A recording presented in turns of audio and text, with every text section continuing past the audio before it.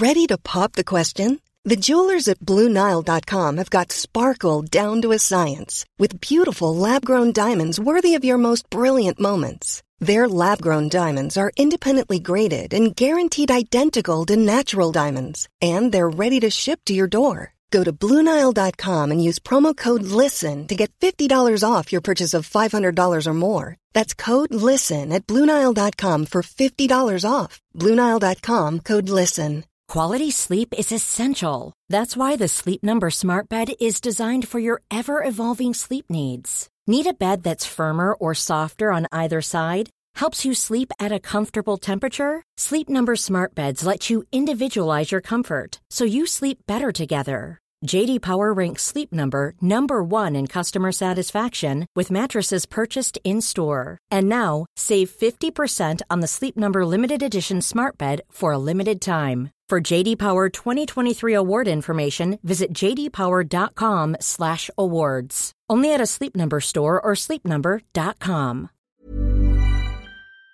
Hi there, my name is Zach Twomley. You're listening to When Diplomacy Fails. You're a history friend. I'm a history podcaster, and you've come to the right place if you're looking for the latest episode of the Versailles Anniversary Project. But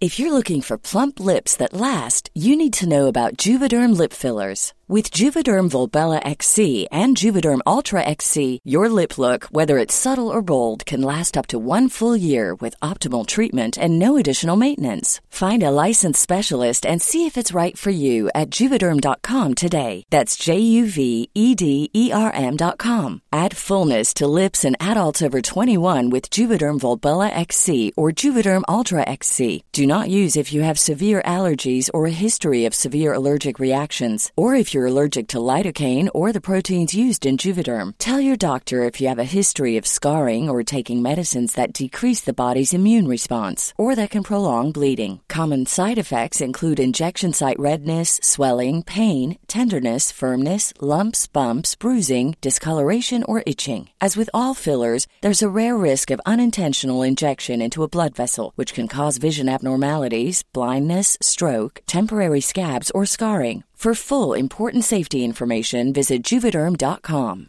Hey, I'm Ryan Reynolds. Recently, I asked Mint Mobile's legal team if big wireless companies are allowed to raise prices due to inflation. They said yes. And then when I asked if raising prices technically violates those onerous 2-year contracts, they said, "What the f*** are you talking about, you insane Hollywood ass?"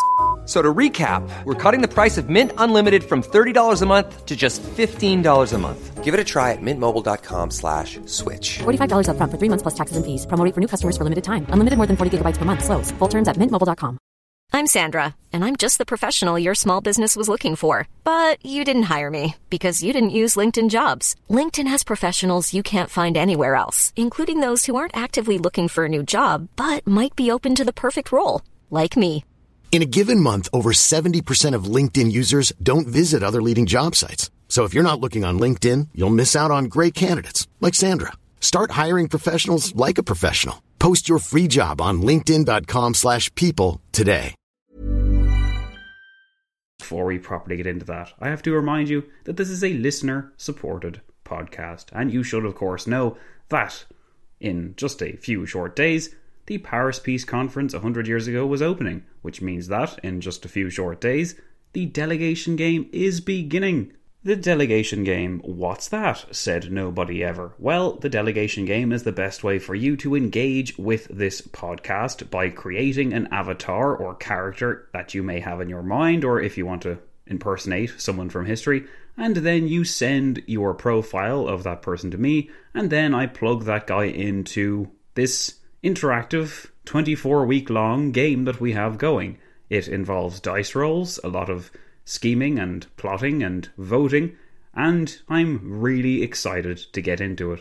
I've talked more than enough about the delegation game already, and if you have any questions, make sure to listen to that delegation game episode first, which came out like a few episodes ago. Literally just look for it, and you'll find it.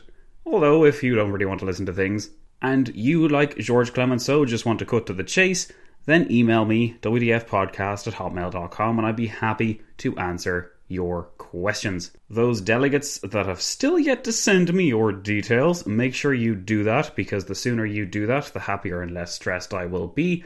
And if you don't let me know who you're going to play, how will I know who you want to be when we open in just a few days' time? Other than that, guys, a huge thanks to you all for making this podcast such a joy to produce. And I should warn you, things are about to get very intense over the next few weeks. You will really start to see all the work I've been putting in.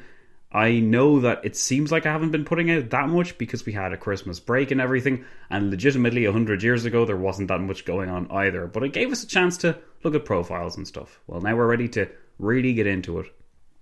And if you were curious about what it is I do in my spare time, let's just say you're about to find out, because, oh boy, we got an awful lot of content on the way. It is, of course, all free, which is why I ask you guys, if you're interested in supporting this podcast monetarily, the best way to do that is to go to patreon.com. If, on the other hand, like me, you cleave to every single last cent you have, I completely understand. All you have to do to support this podcast is to tell someone. That is the simplest way. But if you like pressing buttons and looking at other people, then follow us on Twitter, @WDF Podcast, find us on Facebook, the Facebook page, or join the Facebook group. You know the story by now, guys. It's BFIT. The best ways you can get in contact with, inquire, or support this podcast. It's all there, and you know it well enough by now. So I'm not going to bore you anymore. I'm just going to say thanks for being so great, and downloading and streaming or listening or whatever you're doing, and I hope you enjoy this episode.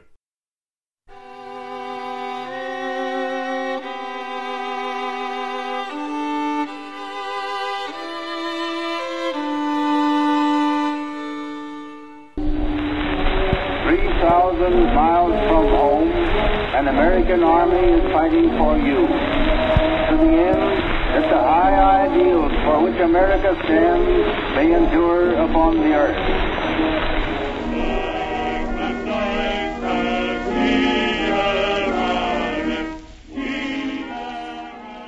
I earnestly entreat my countrymen to pause before they rush Hitler into this revolutionary change, which may well be irretrievable.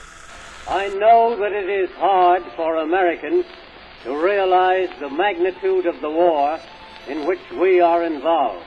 France and Italy, between them, have made West people the Treaty of Versailles, and the whole field of international relationships is in perilous confusion. The affairs of the world can be set straight only by the firmest and most determined exhibition of the will to lead and make the right prevail. We're here because we're here, because we're here, because we're here.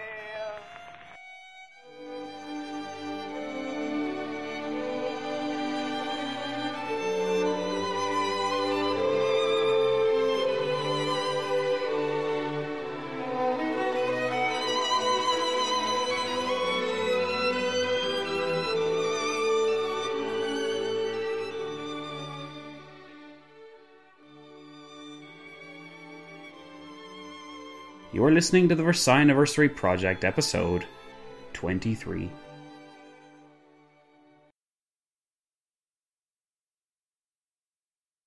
Hello and welcome, history friends, patrons all, to episode 23 of the Versailles Anniversary Project. Last time we marked the 12th of January 1919 and the occasion of the first gathering of the Allied leaders by investigating that surprisingly eventful day in the detail it deserved. The Paris Peace Conference had not opened by the time everyone sat down on the 12th of January, 100 years ago. Yet, as we've learned, this did not stop all involved from talking, arguing and compromising. If they could not yet act as a conference, then they would act in the capacity of the Supreme War Council.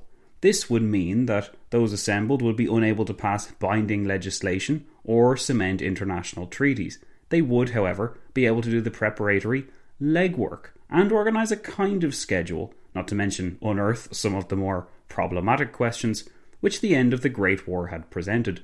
This approach to getting things done regardless of what they called their meetings, and trust me, they had a lot of names for all these gatherings they had, as we will see later on and as we've already seen more than enough of now, all involved were very serious about making good progress and quickly.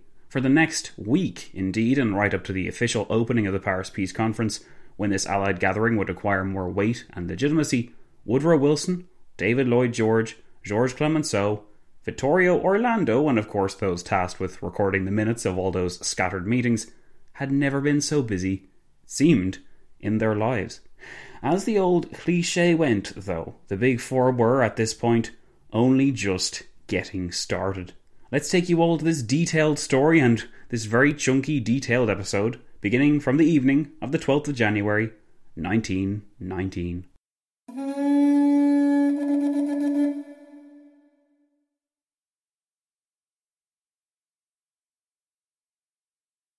It had been a stormy first day of meetings. The long list of issues and details that had been unwrapped were both troubling and exhilarating for those that imagined that, here in this French capital, a new and better world would be made. Evidently, though, this new world could only be made by traversing the jealousies and anxieties of the old.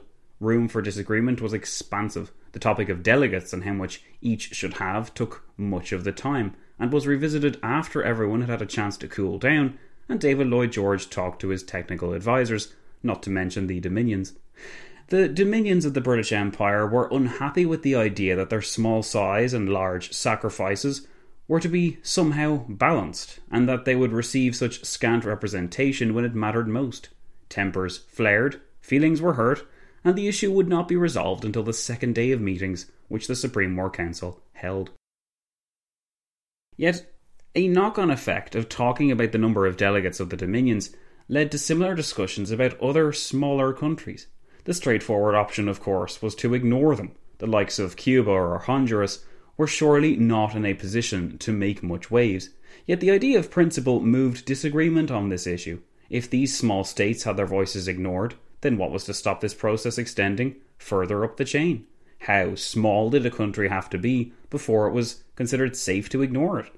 Others still claimed that this was ridiculous. Issues like these did not have to be resolved yet anyway. We're just meeting for the first time. It's a lovely afternoon. It's a weighted moment. The world is watching. Leave it to the technical advisors or the lowly officials or the typists or the printers who will be responsible for breaking the bad news quietly, behind closed doors, of course.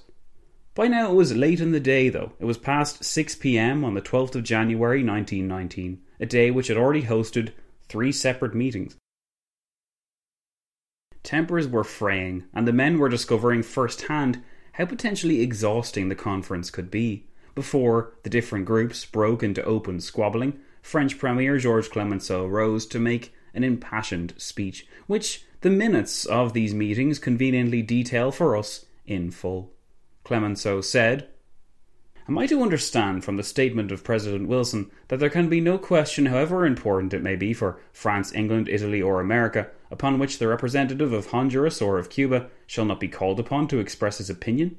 I have hitherto always been of the opinion that it was agreed that the 5 great powers should reach their decisions upon important questions before entering the halls of the Congress to negotiate peace. If a new war should take place, Germany would not throw all of her forces upon Cuba or upon Honduras, but upon France. It will always be upon France. I request then that we stand by the proposals which we have made, proposals to the effect that meetings held in which the representatives of the 5 countries mentioned shall participate, to reach decisions upon the important questions, and that the study of secondary questions be turned over to the commissions and the committees before the reunion of the conference. We are not convened to reach a decision upon this subject this evening. Unquestionably, the smaller powers are quite as much interested in the conclusion of a peace as are the great powers. The great powers have a great past behind them. Upon them devolves the responsibility for the conclusion of peace, and in the negotiations their preponderating roles should be recognised. Unquestionably, the smaller powers have the same moral rights as have the great powers, but it is impossible to permit the small powers to render decisions on questions which do not directly concern them in any way.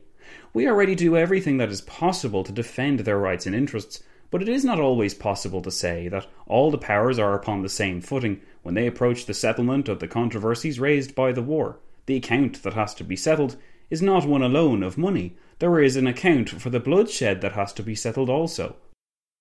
The blood which France has shed gives to France an indisputable right to raise her voice, and insist upon her point of view in these questions which are exclusively her concern. If this way of looking at the matter is not accepted by all, I could not retain the honour of representing France in the peace conference. The question is so important that I propose we do adjourn until its solution tomorrow, to reflect upon the suggestions which have just been made by President Wilson, and upon the remarks which I have just formulated.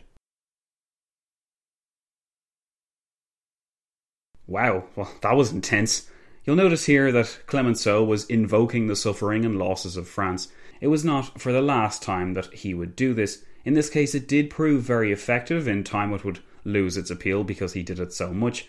But Clemenceau's point rings true. France had lost more men and more capital than any of the other allies, and this underlined the French premier's position. Statistics alone told a traumatic story which anecdotes only added additional weight to. Wilson and Lloyd George, in their way, were generous towards the French position, at least for now. I mean, there was no point in making enemies at this early stage of the conference. The next afternoon, on the 13th of January, at 2:30 p.m, the Supreme War Council met again at French Foreign Minister's Stephen Pichon's room, with the topic of renewing the armistice at the top of the agenda. Until this was done, thanks to the terms of the original armistice that was signed on the 11th of November, the war would technically be in danger of resuming, because it had to be renewed every single month. This undermined the whole purpose of an Allied conference. Interestingly though, it wasn't a mere renewal, but a slight modification that the French were after. Marshal Ferdinand Foch in particular was of the impression that Germany's gold reserves were in danger, and that her means of producing banknotes had to be protected by the Allied governments if necessary. Germany could well be grateful for Allied help in this regard, it was said, to prevent their gold and printers from falling into the hands of the Spartacists, who were by this point effectively eliminated as a threat, but let's not let the details cloud the story.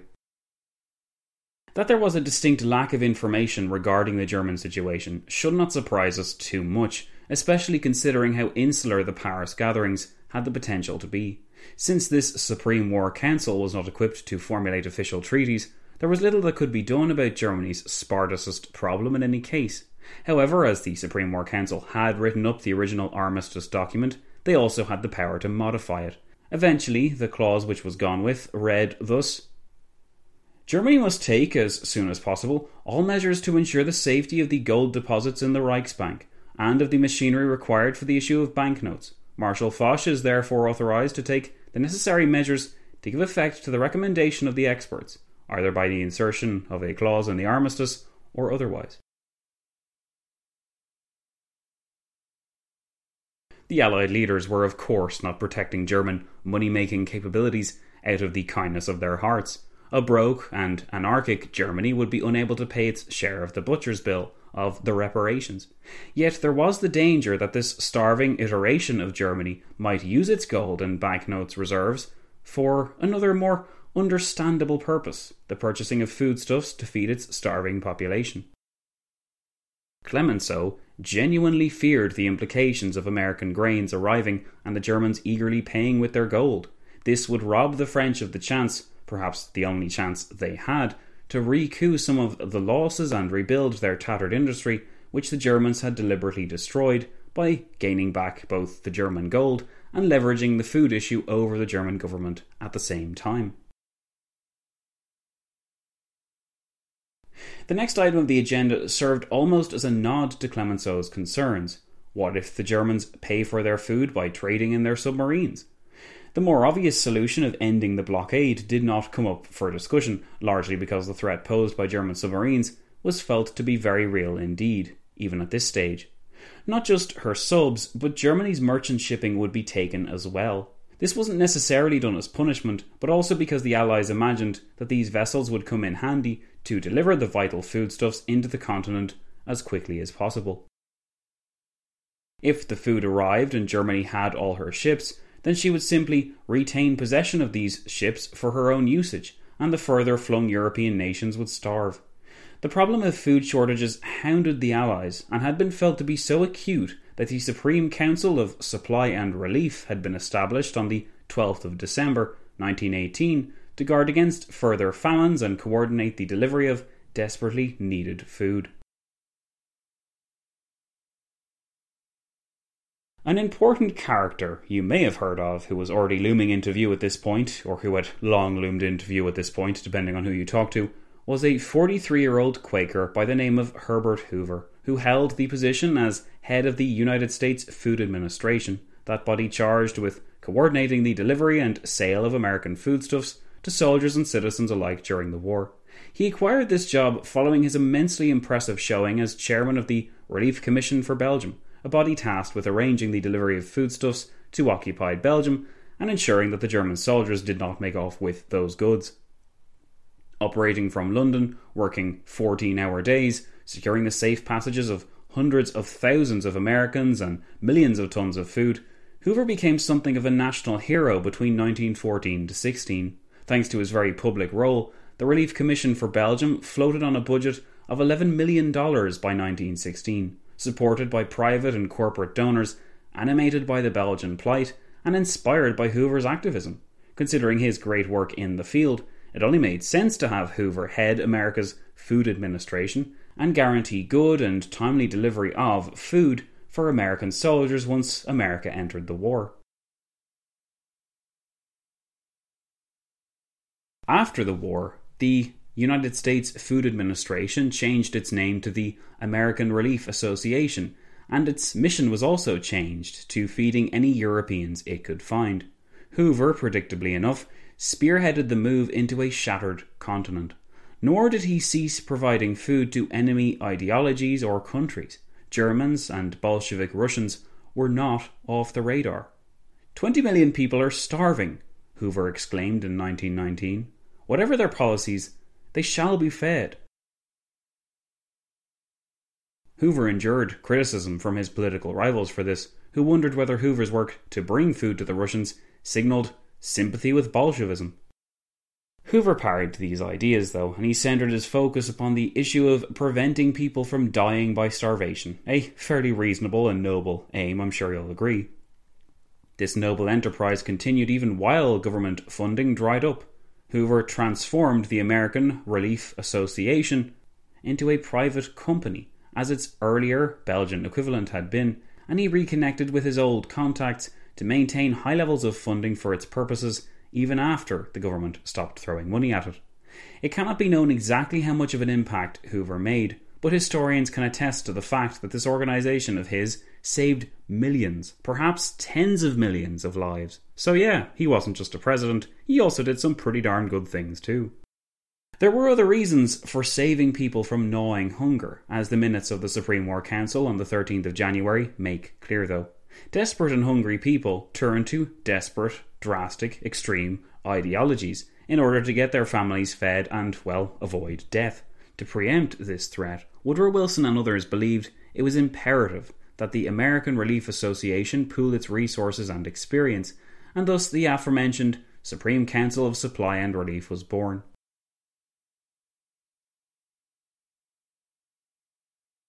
Independent of the American Relief Association, it nonetheless drew heavily from its legacy and the lessons learned by Hoover over the previous 4 years. Not everyone was happy to see this young American gain more influence, though. Winston Churchill, in particular, loathed Herbert Hoover, and the feeling was mutual. However, the grave circumstances necessitated that all cooperate to ease the burden of a lack of food. Germany needed 200,000 tons of wheat and 700,000 tons of meat per month for its population to stay afloat, and they weren't even the worst case. Hospitals in the former Habsburg Empire had run out of virtually all supplies, and in the emerging Czechoslovak state, a lack of infant formula meant that more babies were dying than surviving. People ate what they could find in these circumstances, from wood shavings and tree bark to sand and entire colonies of bees. Possessing none of the experience which those of the UN Relief Association had after 1945, the nations tasked with easing the towering burden did their best, but the aftershocks of the Great War and its impact on the human spirit and health continued to rampage throughout the continent, as the sinister forces of disease and Bolshevism lurked in the background.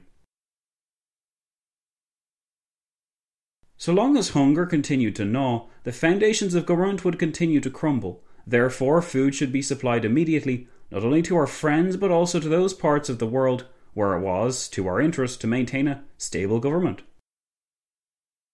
This was Woodrow Wilson's central concern, as he expressed it here. Food was a useful weapon for the sake of leverage, and in the right circumstances, it could be used to gain concessions from the enemy. As was becoming apparent, though, one could only go so far with this pressure campaign. In a situation where the Germans and the Allies couldn't afford to pay, and disaster on a terrifying scale appeared to stalk the wintry cities of the continent, Herbert Hoover's initiative with the American Relief Association and his cooperation with the Supreme Council for Support and Relief was essential. A failure to provide the food would force the hands of the starving soldiers, the starving millions of citizens as well, who would turn to fringe ideologies out of sheer desperation, so the thinking went.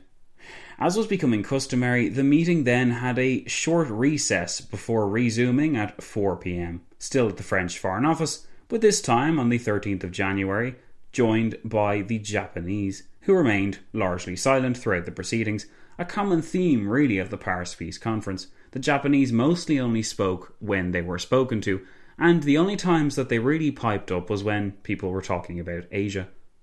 Lloyd George opened the meeting with a familiar bone of contention for those involved, the question of representation of the Dominions and the delegates they would be entitled to bring.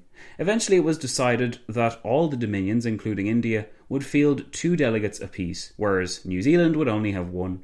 Brazilian, Costa Rican and Russian representation were all discussed, with some agreements made. Brazil would get 3 delegates, for instance, and the question of what to do about Russia would be delayed until the actual policy of the Paris Peace Conference towards that country had been decided. But, by and large, kicking the can down the road was the order of the day. The men present at this afternoon meeting on the 13th of January 1919 will recall had no power here to actually decide anything. Their task was simply to prepare the way for a fluid and straightforward conference, once it opened within the week. The best way to do this was by preempting potential disagreements now and sorting out procedure and protocols. It should be added, though, that the order in which matters were to be discussed had still not been sorted out, let alone the question of how long these Allied leaders intended to meet together before a final peace congress took over. Clemenceau was anxious to get on with things, pointing out that nothing had been done for 2 months, and public opinion would be greatly disappointed if all of them continued to dally and procrastinate. What was needed, declared the French Premier, was a declaration of the ordering of the issues to be discussed, because this would frame the Supreme War Council's discussions and facilitate the transition to the final conference much faster. The League of Nations, reparations, new states, boundaries and colonies was the list which Woodrow Wilson then proposed, to be presented in this order to the other delegations and deliberated on in time. Clemenceau agreed with this ordering, and he requested that all of them start as soon as possible with this next phase. But the Italians demurred, since Premier Orlando had recently travelled home to Italy and he wouldn't be back until Friday. Very well, it was agreed, all would gather together for the opening day of the conference in the Quai d'Orsay at 2:30 p.m. on Saturday the 18th of January. President Poincaré would open that meeting with a speech, but in the meantime the minor delegations would discuss these aforementioned issues amongst themselves. In addition, discussions about procedure would resume in 2 days on the 15th of January, so that this issue did not bog everyone down any further for the moment. Everyone seemed content to have the next day off, that is the 14th of January, with the understanding that the 15th of January would be another intense slog. Typically, though, it was impossible to have a complete day off. The British and Americans still met together in Woodrow Wilson's lodgings. Harold Nicolson, remember, our man in the Foreign Office, believed that the British and Americans planned to discuss the secret Treaty of London, which had brought Italy into the war in 1915. Nicolson did not expect Woodrow Wilson to approve of it, which would certainly complicate matters. Nicolson and some of his peers went to where they believed the meeting was being held, only to be told to wait outside for 2 hours. Nicolson flicked through the Irish Times, an apparent picture of serenity, while he recorded the strange sights occurring in Wilson's mansion. At about 4:45 p.m, the room which Nicolson and company were waiting outside was opened, and out came Lloyd George, Woodrow Wilson, Lord Balfour and Bonar Law. "Oh," Balfour exclaimed. "Dear me, have you been waiting all this time, Nicholson? I never realised. There were several things I wanted to ask you. For instance..." At this moment, Balfour turned to introduce Woodrow Wilson to Harold Nicholson. "Mr. President, this is a young friend of mine who could have told us all we wanted. Now, let me see. What was it that we wanted? Oh yes, Fiume." Nicholson may well have shuddered. Fiume was a bone of contention for the Italians, Austrians and Yugoslavs, but Wilson interrupted him, saying, "No, not Fiume, we had all that. What we wanted was the exact figure of the Germans, which would be annexed by Italy, if they got this Brenner frontier. Now, can you tell us all that?" The Brenner frontier, again, was a bone of contention for the Italians, and existed within the equally contentious Tyrol region. Italy had been promised this region as per the terms of the 1915 Treaty of London, which brought her into the war. Wilson was evidently assessing how feasible or fair Italy's claims and expectations were. Harold Nicholson weighed in. "I have not the exact figures, Mr. President. It should be about 240,000. "Or was it not 250,000? Wilson replied. "Well, Mr. President," Nicholson said, "I was going to say 245,000. "Very well," Wilson replied. "A matter of thousands, anyway." "Certainly," Nicholson retorted. "And anti-Italian thousands."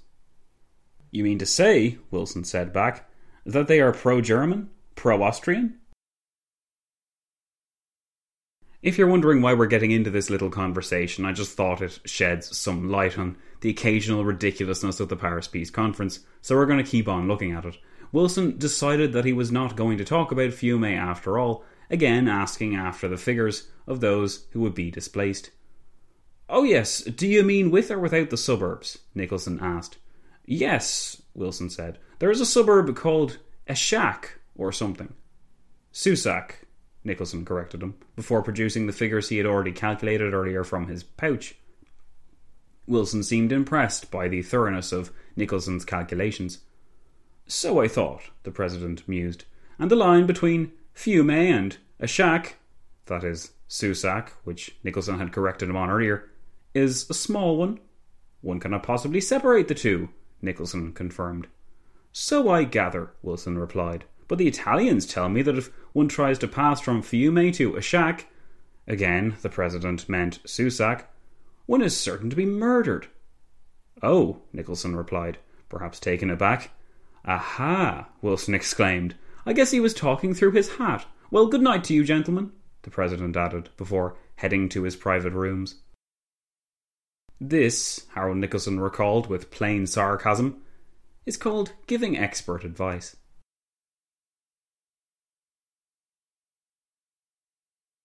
So Balfour's reasons for taking so long in the meeting and leaving Nicholson outside were even less reassuring. "I cannot apologise enough for keeping you so long," Balfour said. "To tell you the truth, the last half hour we've only been discussing whether Napoleon and Frederick the Great could be called disinterested patriots." "And," Nicholson asked, "what was the conclusion?" "Oh," Balfour said, "I forgot the conclusion." The entire encounter, from being made to wait outside, to enduring Wilson's stumbling over names and figures, to not knowing quite why he had bothered to come to the President's residence in the first place, all of these were anecdotes which Nicholson chose to take note of in his diary to illustrate first-hand how occasionally bizarre the whole procedure could seem. But that was the 14th of January. Those assembled on the morning of the 15th of January began by binning one of Wilson's 14 points with the full assent of the President. Open covenants, openly arrived at, had long been a sticky issue. What exactly did it mean? Did it mean that a permanent press corps would report on absolutely everything that was agreed, or was a more conservative outcome likely instead? Depending on whom you asked, a chasm of difference in opinion existed. These figures gathered at the Quai d'Orsay seemed fairly united, though. There was to be no freedom of access. The press would publish what a committee specially selected to comb through the day's deliberations allowed them to publish. Everything else would remain secret for national security reasons and for the sake of Allied unity. It was too risky for the French press in particular to discuss questions which might divide the Allies and colour the opinion of the proceedings. With this in mind, point number 2 of the 14 points had been effectively removed. Covenants were hardly being openly arrived at if information was under such an extensive lock and key, regardless of whether this was necessary or not, and as it turned out, these measures had little effect. The Supreme Council, all the different councils of the different figures, were notoriously leaky as far as secret information getting out was concerned. The rest of the meeting was taken up with further debate on the question of delegates, that old chestnut again, before switching to another surprisingly sensitive topic, and one which took an awful long time to sort out: the official language of the conference treaties. While it was declared that all had a right to speak their own language, French was declared to be the official language, as in official copies of each document would be made in French. Lloyd George opposed this, though, on the basis that more English speakers resided at Paris than French-speaking ones. In response, the Italians asked why Italian should not be added to the list of official languages. The Italian and French delegations were, after all, similar in size, and if Italian was ignored, then it would appear that Rome was being snubbed. Wilson responded that English was the language of business within Asia, a fact which Lloyd George questioned, interestingly enough, even though Wilson was helping him make a point.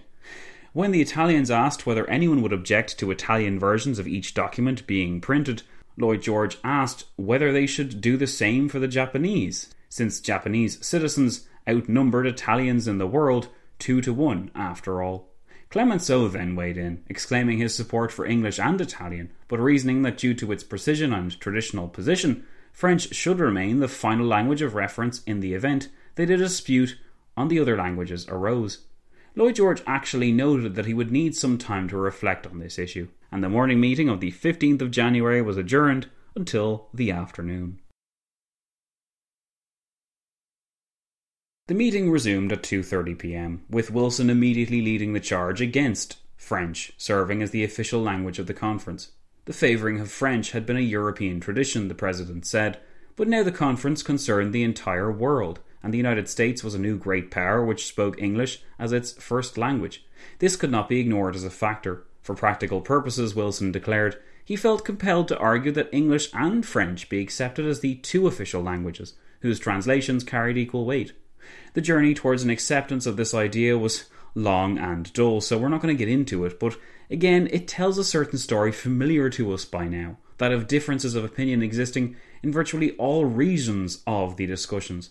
One solution was proposed: why did there have to be any definitive official versions at all? Why not have the treaties carry equal weight in whatever language they were written in? No, this wouldn't do, it was argued, because it would cause too many problems. A pattern was starting to emerge in these minutes. Whenever anyone wanted to make any kind of point or disagree with their counterpart, they felt the need to begin their speech with a long and winding diatribe about how much they valued their opposite and the efforts which had been made during the war. On one occasion, Clemenceau actually spent 10 minutes building up to his point with this background fluffing before expressing in a single sentence the crux of his position, saying, "Nevertheless, there must at all times be one final text with which to appeal. I therefore hold to my position, established earlier in the morning." This style of argument obviously wasted a lot of time, and it is likely that going into the meetings on the 15th of January, nobody expected to spend much time at all talking about it. Stephen Pichon, the French foreign minister, expressed his belief that this was the first time French had been so challenged as the language of diplomacy throughout the world, before adding that even Bismarck, who was no friend of France, had raised no objections to the use of French in the 1878 Treaty of Berlin. Clemenceau declared himself unable to move on this point, and he insisted again that it was essential to have a single text to refer to for the sake of contentious agreements or disagreements or issues, and that he couldn't accept English supplanting French in this regard, notwithstanding English's rise in importance across the world. To avoid another recess, the issue was postponed until a later date, with the understanding that it would be resolved before the conference actually opened on the 18th of January. Mercifully leaving aside the language issue for the moment, everyone calmed down a bit and looked at another important question, that being exactly who would be allowed attend to the opening of the conference on Saturday. French Foreign Minister Pichon argued that all who had been in some way hostile towards Germany should be allowed to be there, and the Allies agreed to this. In time, the question of authority to speak or act on decisions would be judged by one's participation in the war, but for now, there was no need to exclude any but those who had been unfriendly neutrals. Lloyd George added that to avoid the perception among the press that the Allies disagreed on what to do about Russia, the delegations should formulate memos on the situation in Russia as they understood it. These would then be compiled and collated, and a decision on policy towards that state would be made. It was agreed that this would be done as quickly as possible, but Pichon then spoke up with the concern that an awful lot of issues were being kicked down the road to the delegates. If matters continued in this manner, then the opening days of the conference would be bogged down by questions which the powers here had simply put on the back burner. It was therefore imperative that they got as many contentious decisions out of the way as possible. Lloyd George agreed, and it was decided that greater efforts would be made the following morning, Thursday the 16th of January at 10:30 a.m.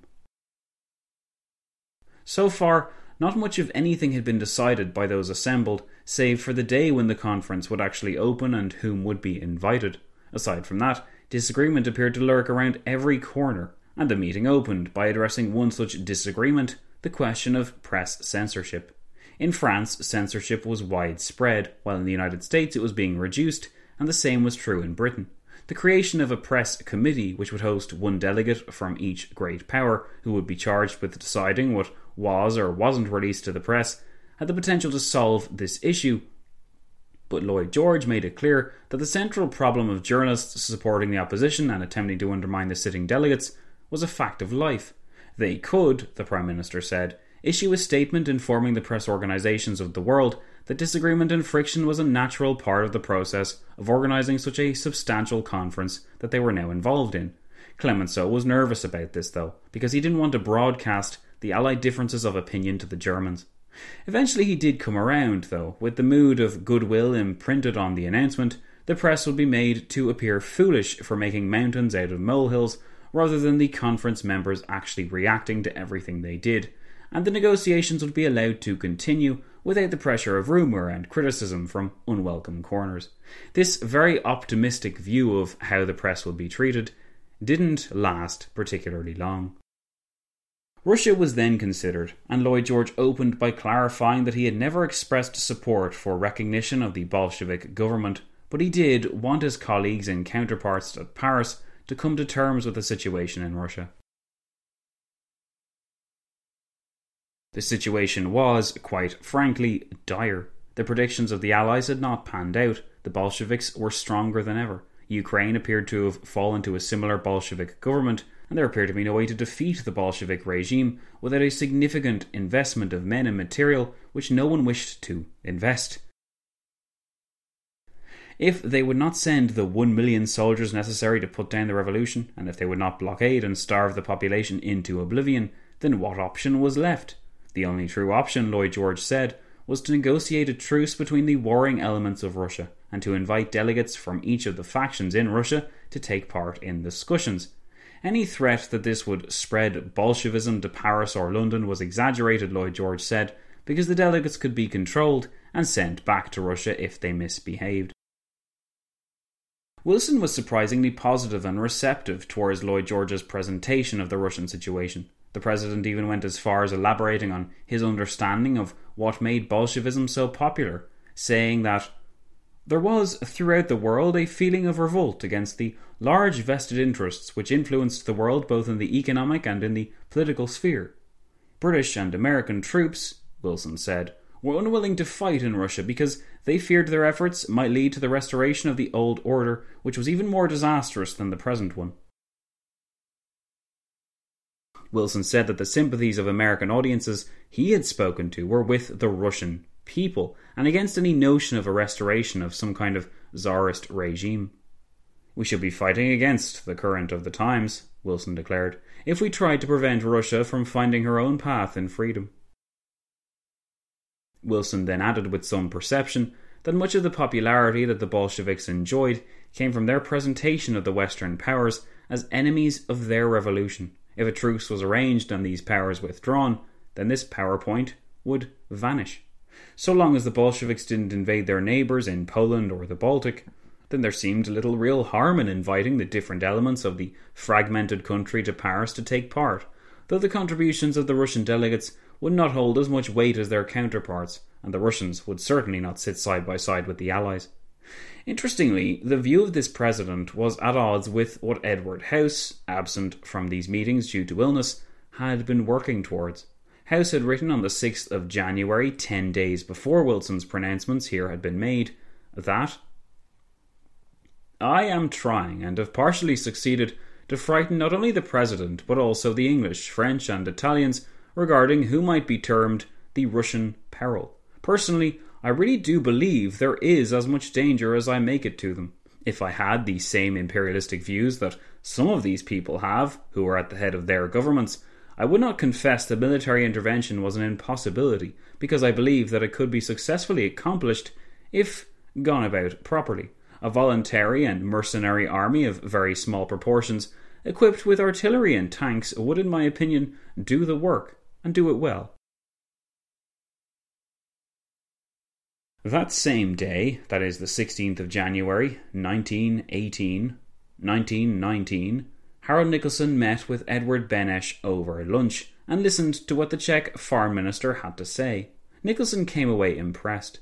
Altogether an intelligent, young, plausible little man with broad views, Nicolson said. He did remark on the Czech plans to stabilise Central Europe by relying fundamentally on the economic self-interests of the different new powers, like Poland, Hungary and Austria. Since it was in the interests of these states to rebuild their economies, it was highly improbable that conflict would follow over border disputes. This at least was the Czech viewpoint. Nicolson then poured some venom on the Supreme War Council's decision, which he had evidently been made aware of, to grant Brazil 3 delegates, while Portugal only got 1. This will create bad blood, Nicolson noted with concern.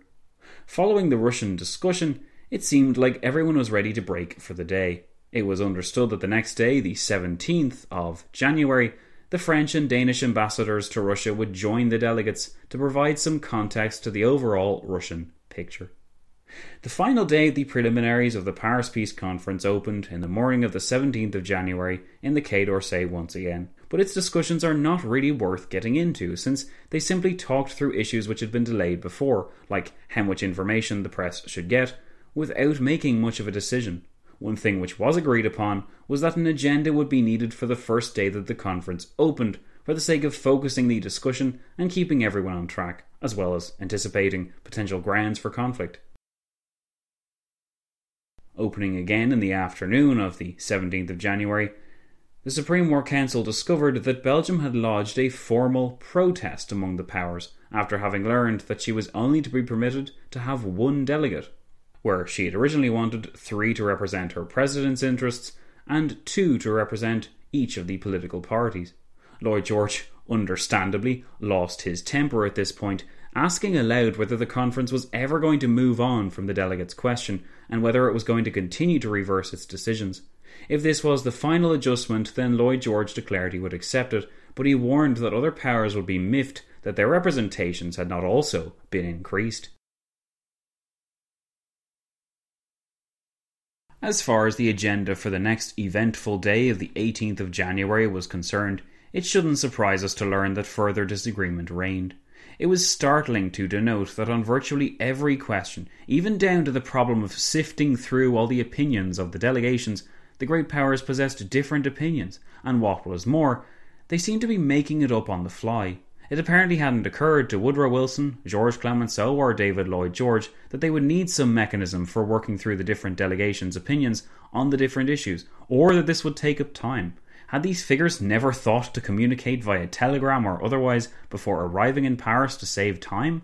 At least if the procedure was sorted out, and only the disagreement over the issues under discussion remained, then at least a framework for addressing the different topics would exist. Yet, as we can discern from these minutes, the Allies hadn't even developed any kind of framework before arriving in Paris, and the day before the Paris Peace Conference was due to open, they found themselves disagreeing on how to sort through the opinions of the different delegations that they had invited. It didn't exactly bode well for what was to come. On the first day of the conference, Lloyd George believed that a list of topics should be presented to the delegations, and the delegations should then indicate which topics interested them. These delegations could then offer their 2 cents upon these issues, while ignoring the others as they wished. The King of Siam, for instance, was unlikely to care all that much about the shape of Poland, and this would reduce the workload and paperwork of the delegations, since it would remove those who couldn't care less from the proceedings. But Clemenceau disagreed with this idea because he wanted committees created to deal with the issues, with each delegation entitled to provide someone to sit on them. Lloyd George correctly saw this idea as creating more work rather than less, and he said that these committees could easily run away from the wider peace conference. Clemenceau, Wilson, the Japanese and Italians were eventually persuaded, and it was decided that certain topics like the League of Nations and reparations should be saved for the final conference, which was still mistakenly believed to follow this first phase of talks. The list of things which the Allies got wrong was long even before the conference had technically opened. All went into it confident that, after a few weeks or days of sorting through their main questions, the final conference would begin, and the Germans would be invited. Predictably enough, these main questions, though, they dragged on for months, and sometimes they dragged on even when specifics weren't even being discussed, to the extent that the initial supposedly preliminary conference merged into the final conference, which we now know and love. On the bright side, it was at least noted that Germany had accepted the terms of the armistice which had earlier been communicated, and that, consequently, the armistice would be renewed for another month. This would give all present at Paris some additional time and space to think, and it took a bit of pressure off, but it was about the only good news which could be discerned from the previous days.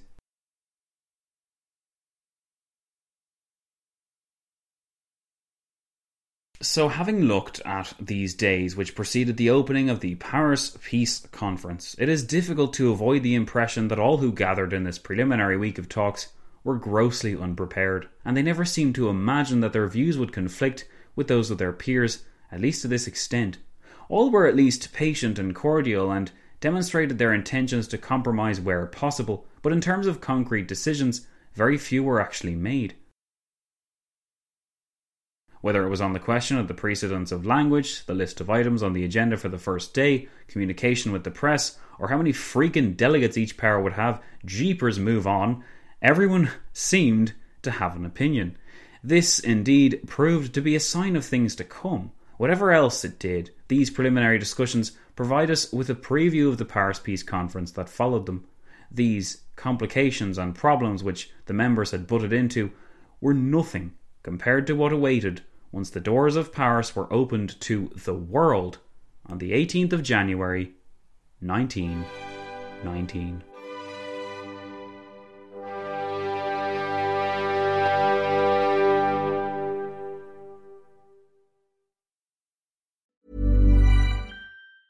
Hi, I'm Daniel, founder of Pretty Litter. Did you know cats tend to hide symptoms of sickness and pain? I learned this the hard way after losing my cat, Gingy. So I created Pretty Litter, a health monitoring litter that helps detect early signs of illness by changing colors, saving you money and potentially your cat's life. Pretty Litter is veterinarian developed, and it's the easiest way to keep tabs on your fur baby's health right at home. Go to prettylitter.com and use code ACAST for 20% off your first order and a free cat toy. Terms and conditions apply. See site for details. Mom deserves the best, and there's no better place to shop for Mother's Day than Whole Foods Market. They're your destination for unbeatable savings, from premium gifts to show-stopping flowers and irresistible desserts. Start by saving 33% with Prime on all body care and candles. Then get a 15-stem bunch of tulips for just $9.99 each with Prime. Round out Mom's menu with festive rosé, irresistible berry chantilly cake, and more special treats. Come celebrate Mother's Day at Whole Foods Market.